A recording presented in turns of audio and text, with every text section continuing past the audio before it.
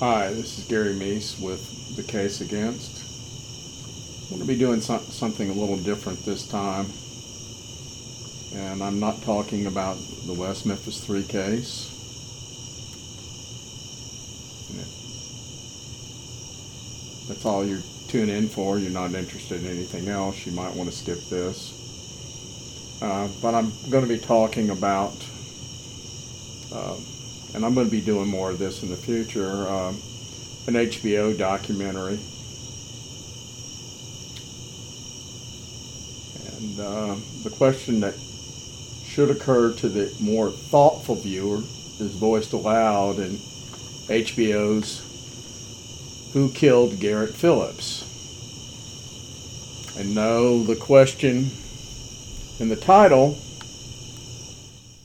which seems to suggest that this was a deep mystery, perhaps beyond solving, that's not the question we're talking about. The murder case is not unsolvable, though justice is elusive at this point. No, the question is poised as to whether the case of Oral Nick Hillary would ever have attracted national attention if he wasn't black and the sole suspect in a murder that occurred in a community that is 90% white. The answer to that question is easy. If Hillary was white, the murder would be written off as yet another murder committed by a spurned boyfriend, which would be as generic a killing as could be imagined, except that Hillary was accused of exacting vengeance on the girlfriend's 12-year-old son and not the girlfriend herself.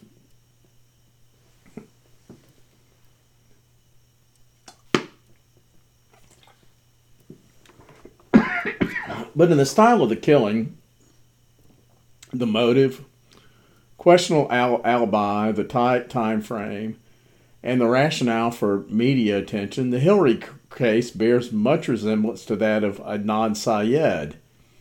Syed, like Hillary, being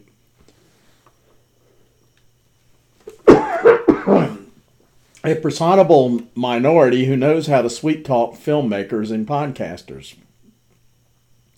If either man was white, he would be serving out his time in utter media silence, along with all the other men, white, black, brown, and otherwise, who irrationally killed on the heels of a romantic breakup. The centerpiece of the film is not who killed Garrett Phillips, that's the name of the 12-year-old boy, but how we're supposed to mildly accede to the idea that Nick Henry was not the killer. But not because of facts, it's because he's black. There's nothing subtle about the propaganda being fed to the viewer. Defense figures talking about lynching, the no doubt elusive footage of a Confederate flag in upstate New York, the overfly footage with ominous soundtrack straight from the Paradise Lost playbook suggesting small town equals malevolent force. Get the message? Evil whites conspired against this poor, innocent fellow just because of his race.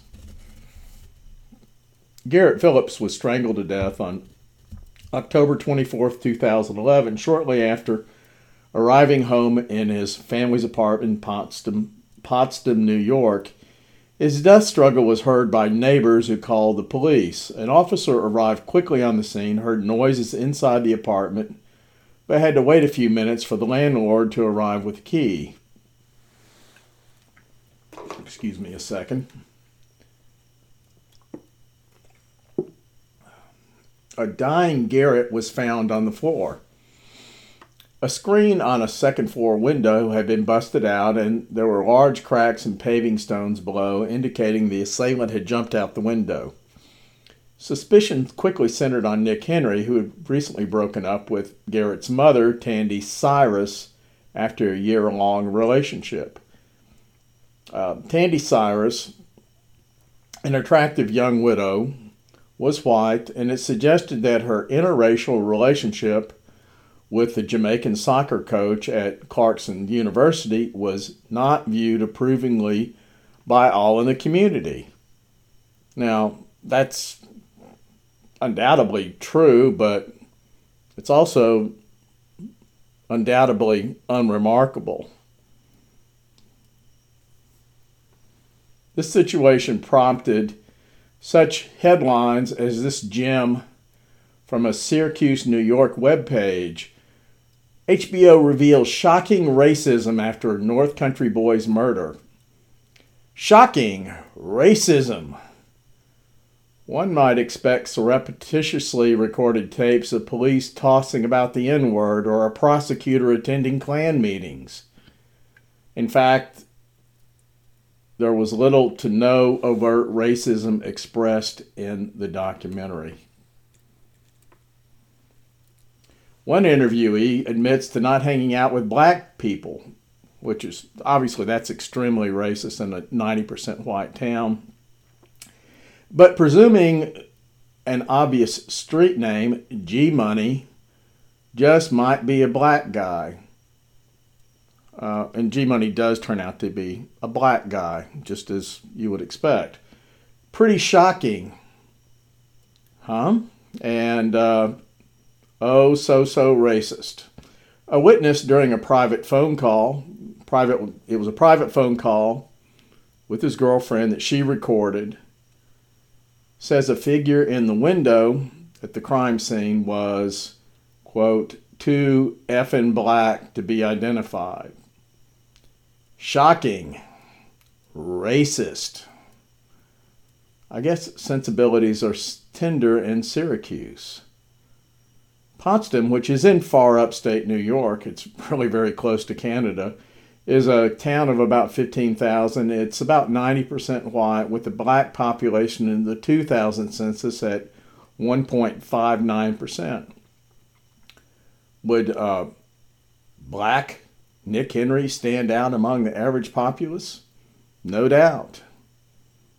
But does that make that populace racist? You would think not. But then again, they're 90% white, and so they are de facto racist. And here's a quote from the filmmaker, Liz Garbus.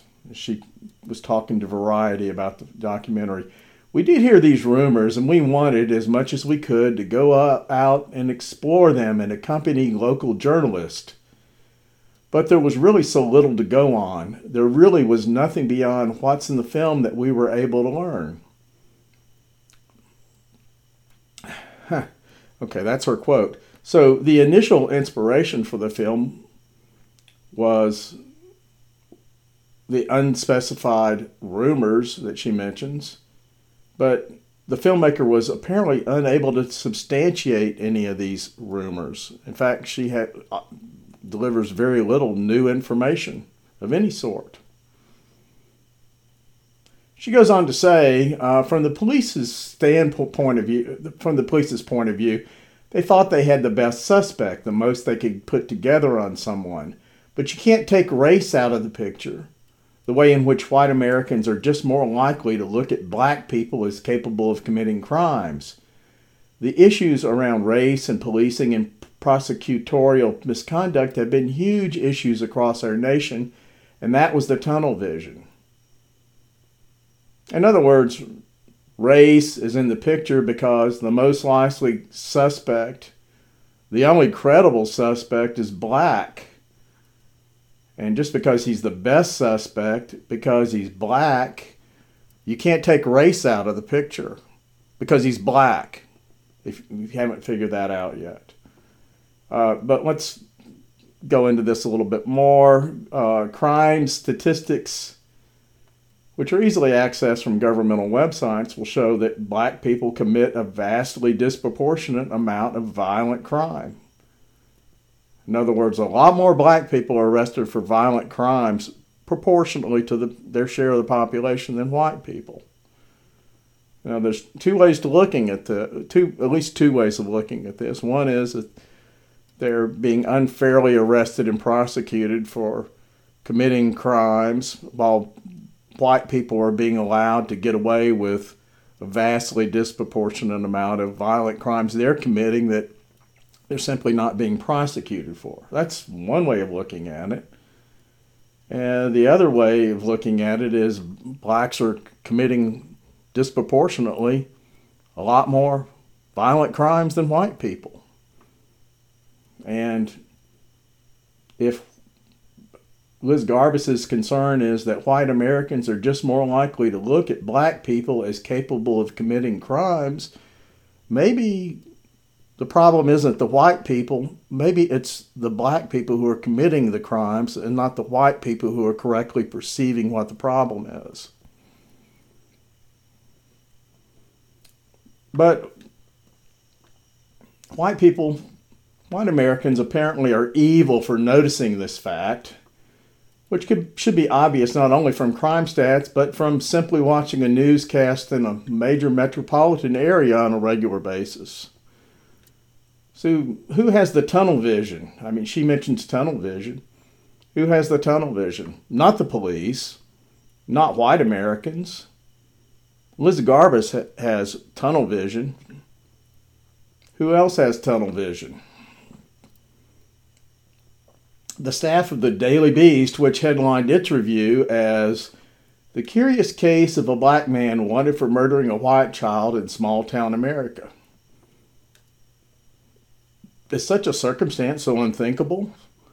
While the case of Garrett Phillips is unusual because the victim was a child and not the ex-girlfriend or girlfriend's mother or girlfriend and her sister or girlfriend and her mother or whatever that we see in news reports all the time, black on white crime is by no means unusual, as I've already noted, and vastly outweighs white on black crime. So what makes this case so curious? I don't really know. The review calls the documentary, quote, "a stunning and enraging examination of race and the U.S. criminal justice system." It's simply not.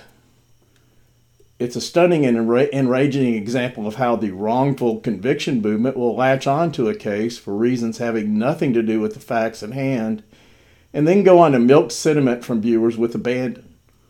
The movie says nothing particularly interesting about race, rather than the obvious fact that black suspects are prone to play the race card, and reveals, surprise, surprise, that the criminal justice system is imperfect.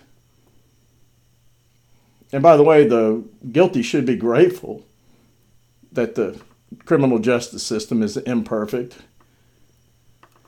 since the errors of the criminal justice system make it easier for killers to beat the rap initially or win out on appeal in many, many cases. In other words, they can kill somebody and still walk on the basis of some sort of error committed by the criminal justice system. And in fact, this almost happens in this case. Garbus does give lip service to the pretense of objectivity over the course of her two-part, 186-minute deep dive into the case, but let there be no doubt about her attitude toward Nick Hillary. As she told the New York Daily News, "Nothing is ever 100%, but Nick is a highly decent, lovely person."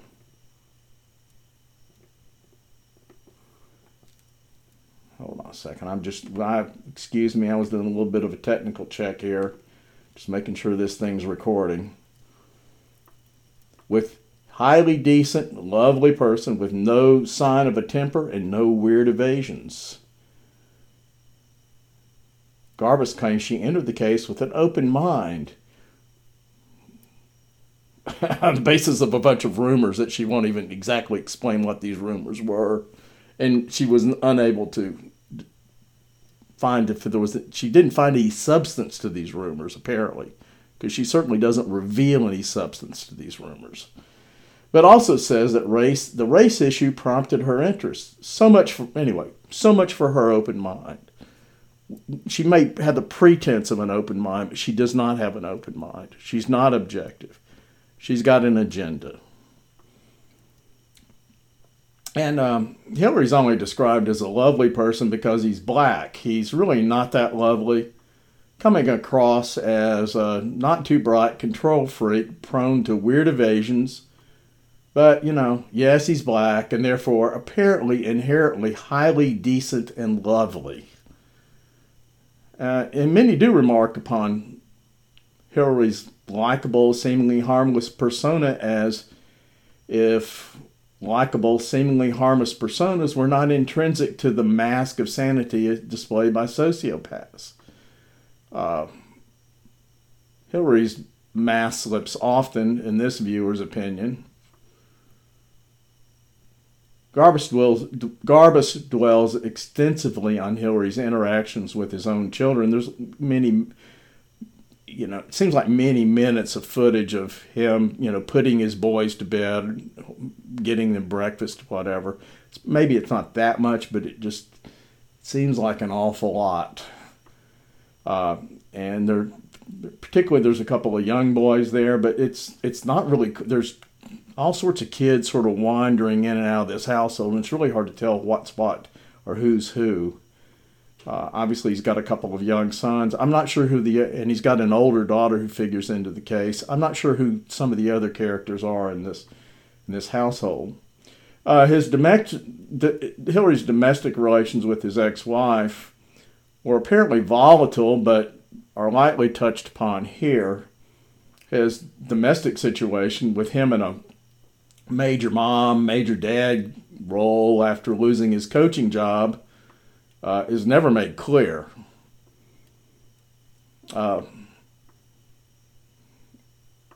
Hillary did not get along with Garrett Phillips because Garrett resisted Hillary's efforts at control. And those efforts included such measures as banning television on school nights, which is not something that's going to go over well with a 12-year-old boy, particularly when you're not his father, you're not married to his mother, and you've decided you're going to come in and straighten him out. Just doesn't go over that well. Hillary's insistence on tough discipline and the boy's understandable resentment toward this would-be father figure were indisputably at the core of the breakup, and this is well documented in the film. There's no evidence that anyone else had anything like a motive to kill Garrett. Nick Hillary had the means, the motive, and the opportunity to commit the murder. Whatever his claims to the contrary, his conflicts with Garrett were the direct cause of Tandy Cyrus ending the relationship with Hillary just weeks before the murder. Initial reports after the killing prompted speculation that Garrett had been involved in some horseplay that got out of hand with some other kids that led to the death. But Garrett was filmed skateboarding by himself shortly before he arrived home. For horseplay to have been involved, it would have, and he was doing so he was by himself, he was alone, there were no other boys with him. So for horseplay to have been involved, it would have had to have started immediately upon Garrett's arrival home, and it would have had to have proceeded to his death within just a matter of minutes. To say that seems unlikely is an understatement. He died by strangulation, which requires more strength than most young boys would have. And what kind of horseplay results in fatal strangulation? A choking game, perhaps. We'll concede this, but again, strangulation requires strength and will far outside the scope of a preteen choking game. Hillary is fit, a strong, grown athlete who could easily overwhelm a child. Some of the more problematic aspects of the police investigation involve his initial interview with police. As the recent ex-boyfriend of the victim's mother, who had a contentious relationship with the boy, police would have been remiss in not talking to Henry. In other words, there's sort of this idea that it's outrageous they're even talking to this guy. There's nothing outrageous at all about talking to the ex-boyfriend of the dead child's mother, with whom he had this volatile relationship. And it's been just weeks after the breakup. And the wounds are still fresh, so to speak, from the breakup. Even though Hillary says there's no wounds. As the recent ex-boy, Henry could have left at virtually any point in the interview until the very end, but he stayed while often refusing to answer simple questions. Ultimately, which again is some more of his weird evasions, ultimately, by the time he chose to leave, he was forced to stay in the interrogation room so police could do a body search and collect physical evidence.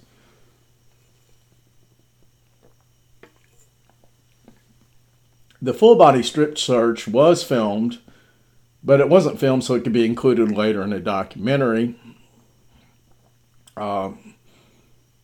And it was not usual, but this was not a usual crime in the small town of Potsdam, New York. And honestly, it's not a usual crime anyplace else for the 12-year-old son of an ex-girlfriend to be murdered. Doesn't happen that much. Now, the girlfriend, as I've said, it's not unusual for the ex-girlfriend to get murdered. And I'm not by no means condoning that. I'm just saying it happens all the time. But the police had no way of determining if Henry had a wound or a mark somewhere on his body without a full body search. The filmmaker's inclusion of a nude shot is deliberately provocative, seeming to cast a light on these humiliating circumstances, when in fact the public humiliation comes from the choice to include the footage of this strip search in this documentary appearing on HBO. Henry denied any wounds or abrasions to police, but when they got the strip search done, they found a significant abrasion on his ankle, and he attributed the wound to having moved furniture. Police skepticism of his explanation was wholly justified, but considering the killer had made a leap from a window, and in theory could have injured himself doing so, likely would have injured himself doing so. It was a second-story window, and then Hillary had denied having any sort of wound when it's a significant abrasion on the ankle. It's not just a little tiny scratch. So he's lying to police. Doesn't really go over well when you do that. And Hillary had been observed limping at a soccer game shortly after the killing. Now, there's some jerky film footage from that event. And because it's jerky and limping is somewhat jerky, and limping is jerky. So you got jerky film footage and you got limping, which is jerky. It's a little hard to tell from the film footage whether he's actually limping or not. He looks like he's limping to me, but if you hadn't suggested that he might be limping, I probably wouldn't think anything about his gait at all. It's certainly best described as inconclusive. Hillary's clothes were confiscated and he was sent home in what he describes as a hazmat suit. I have to say this was a little weird, but it's within the bounds of a proper police investigation. While it's unlikely that he have worn the same clothes from the crime scene to the police interview, it's certainly possible. If the police had chosen to send him home in his own clothes, they would have been passing up a sole opportunity to collect potential evidence. And, we're in an era where forensic evidence has taken on increasing importance in bringing about arrests and convictions. So a person of interest concerns about this supposed humiliation, and must take a backseat to effective investigation. And, no doubt having his clothes confiscated was distressing. No doubt. I'm sure he didn't like that one bit. Hazmat suit didn't fit him that well either, apparently. Ultimately, the strongest evidence against Hillary was circumstantial, as is true in most criminal cases. Garrett Phillips was caught on camera skateboarding past a school just minutes before he was killed. The same camera caught a vehicle resembling Nick Hillary's leaving the parking lot just seconds after Garrett and heading in the same direction as Garrett. The prosecution theory was that Hillary followed him home, but identification of the car as Hillary's only came after he was deposed in a civil suit he filed over his initial interview with police. So Hillary, in challenging the investigation through this civil suit, that they were picking on him, so he's going to sue them. And what he ended up doing was actually supplying the prosecution with the crucial identification of the car as his, and with himself as the driver of this car that was leaving the parking lot in the same direction as the soon-to-be-killed child, just seconds after Garrett left that parking lot. Now, among Hillary's weird evasions was his claim that he was headed home, all while admitting that he turned in the wrong direction to be headed home, but in the right direction to follow Garrett to his home. That's not a powerful case for the prosecution. Consider that the West Memphis 3 case had eyewitness sightings, confessions, failed alibis, failed polygraphs, etc. working against them, and conviction seemed by no means a sure thing there. We could go through many other cases where there was more evidence than what they've got here, and they convicted someone or failed to convict someone. Tandy Cyrus's former boyfriend, John Jones, a sheriff's deputy, gets served up as the good old alternative suspect, a la Terry Hobbs or John Mark Byers on the West Memphis 3 case. Again, this is a standard go-to thing for these fake documentarians, because just simply presenting the actual facts of the case are just simply too simple. But John Jones does have his sketchy moments, but he also has the lack of a credible motive. And he was caught on video cam walking his dog just prior to the killings.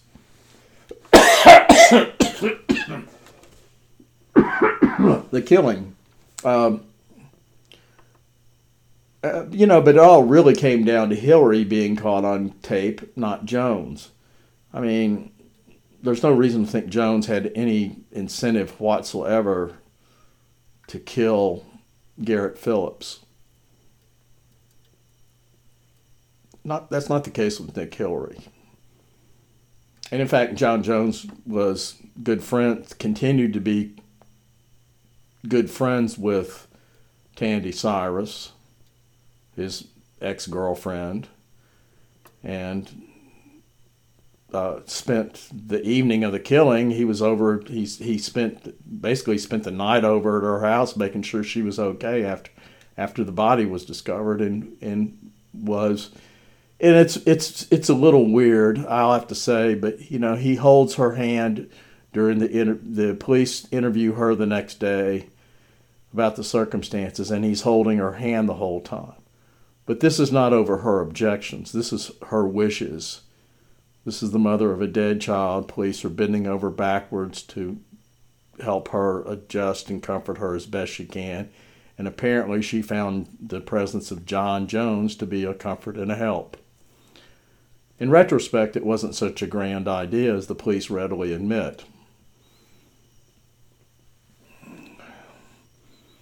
But we have the videotape. It's not grand evidence, but it's good old circumstantial evidence. And then the prospect came up that cranked up the old CSI effect. A new DA sampling technique linked a tiny sample found under Garrett's fingernails to Nick Hillary. And this turns out to be another example in which the gold standard for evidence, DNA, becomes less golden when the defense lawyers are confronted with it. The DNA, which was a tiny sample tested under a newer high-tech sampling software known as STR-Mix, ultimately was ruled not admissible in this case, with the judge citing the small size of the sample. And STR-Mix was specifically set up to be able to get credible results from tiny, tiny samples. So the smallness of the sample is, I'm not sure what the right term for this is. It's, if the sample were larger, they wouldn't be using STR-Mix. So why the judge finds the smallness of the sample to be the problem is very questionable. But and the sample had been tested by one of the originators of the software. They were based in New Zealand, using procedures not validated by the New York Crime Lab. Now, this is a case where the New York Crime Lab wasn't set up to deal with this particular DNA evidence. They weren't prepared to. Apparently, they weren't prepared to validate the procedures, so the DNA was not ruled not admissible in court. And there had been previous DNA testing. It had resulted from mixed samples from which Nick Hillary could not be conclusively ruled out or included. The prosecution, based on the STR-Mix, had said Hillary would have been one of 8 people, statistically speaking, in the country whose DNA would match. And that's pretty incriminating, and it's enough for me to settle any doubts I might have had about who's actually really guilty here. But that's, I'm not the court of law. Hillary lucked up with that mean old racist justice system once again, and the wrongly accused innocent black man dodged the DNA problem. He's a very lucky fellow. Defense lawyers at the trial also came up with a convicted incarcerated rapist named Gregory Brown, who claimed he had seen John Jones Jr. enter the apartment building where the killing occurred shortly before the murder. Shades of the two incarcerated rapists who concocted the West Memphis 4 perp narrative back in 2013. This story from Gregory Brown proved a boon for the defense, but not because of the veracity of Brown's allegations, but because prosecutor Mary Rain had improperly withheld the statement from Brown because she didn't take his claim seriously.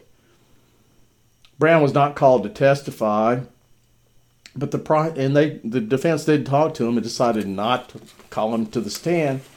But the prosecution risked a Brady violation and mistrial by its failure to hand over potentially exculpatory evidence to the defense.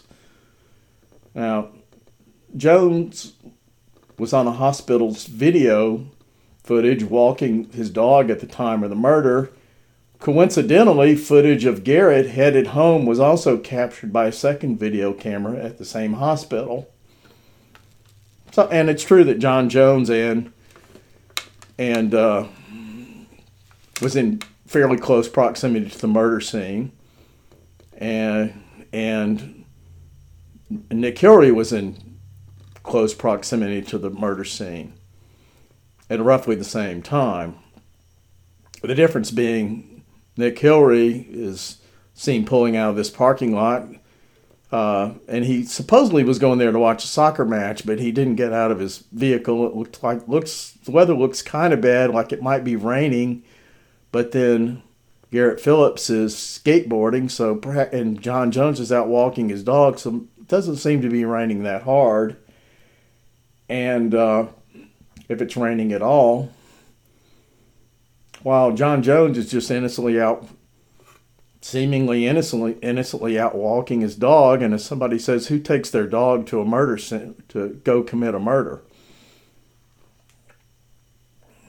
By the way, Gregory Bound was also known as G Money, and he is black, as John Jones rightly figured out from his street name.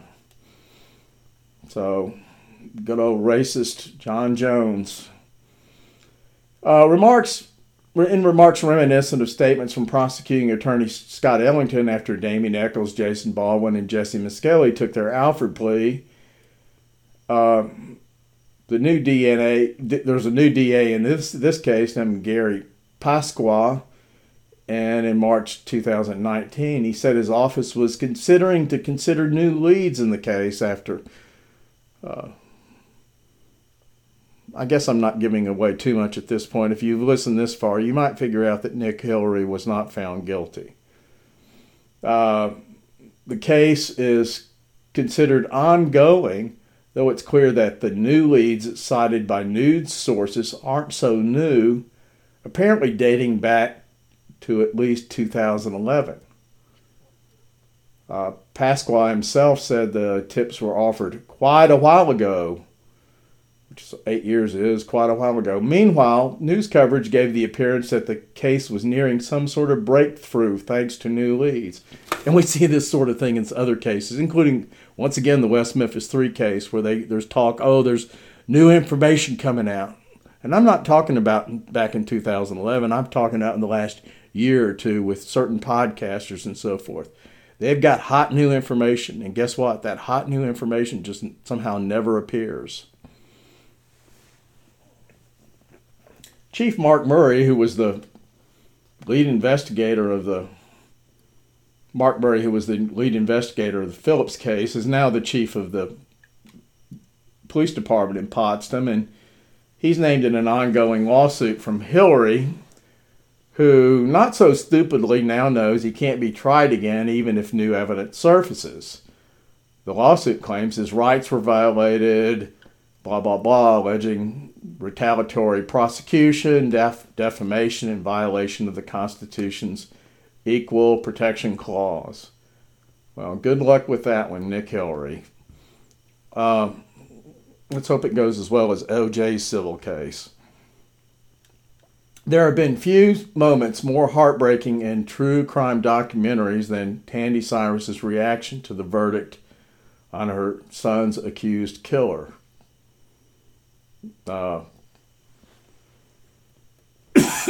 Tandy Cyrus wisely chose not to cooperate with filmmakers. Now, they did have a family representative, Garrett's uncle Brian Phillips, and Brian Phillips gives a very worthy expression of the family's attitudes and beliefs about Nick Hillary's guilt in this case. And I would say that Liz Garbus handled them, and handled the other side respectfully.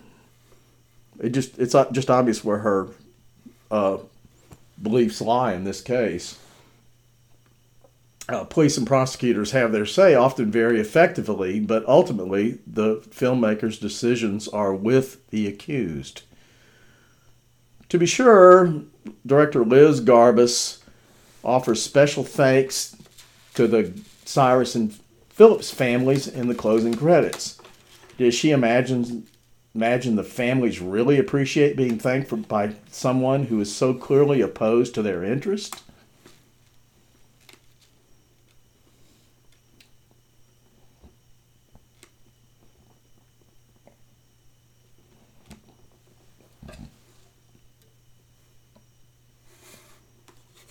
Just a second.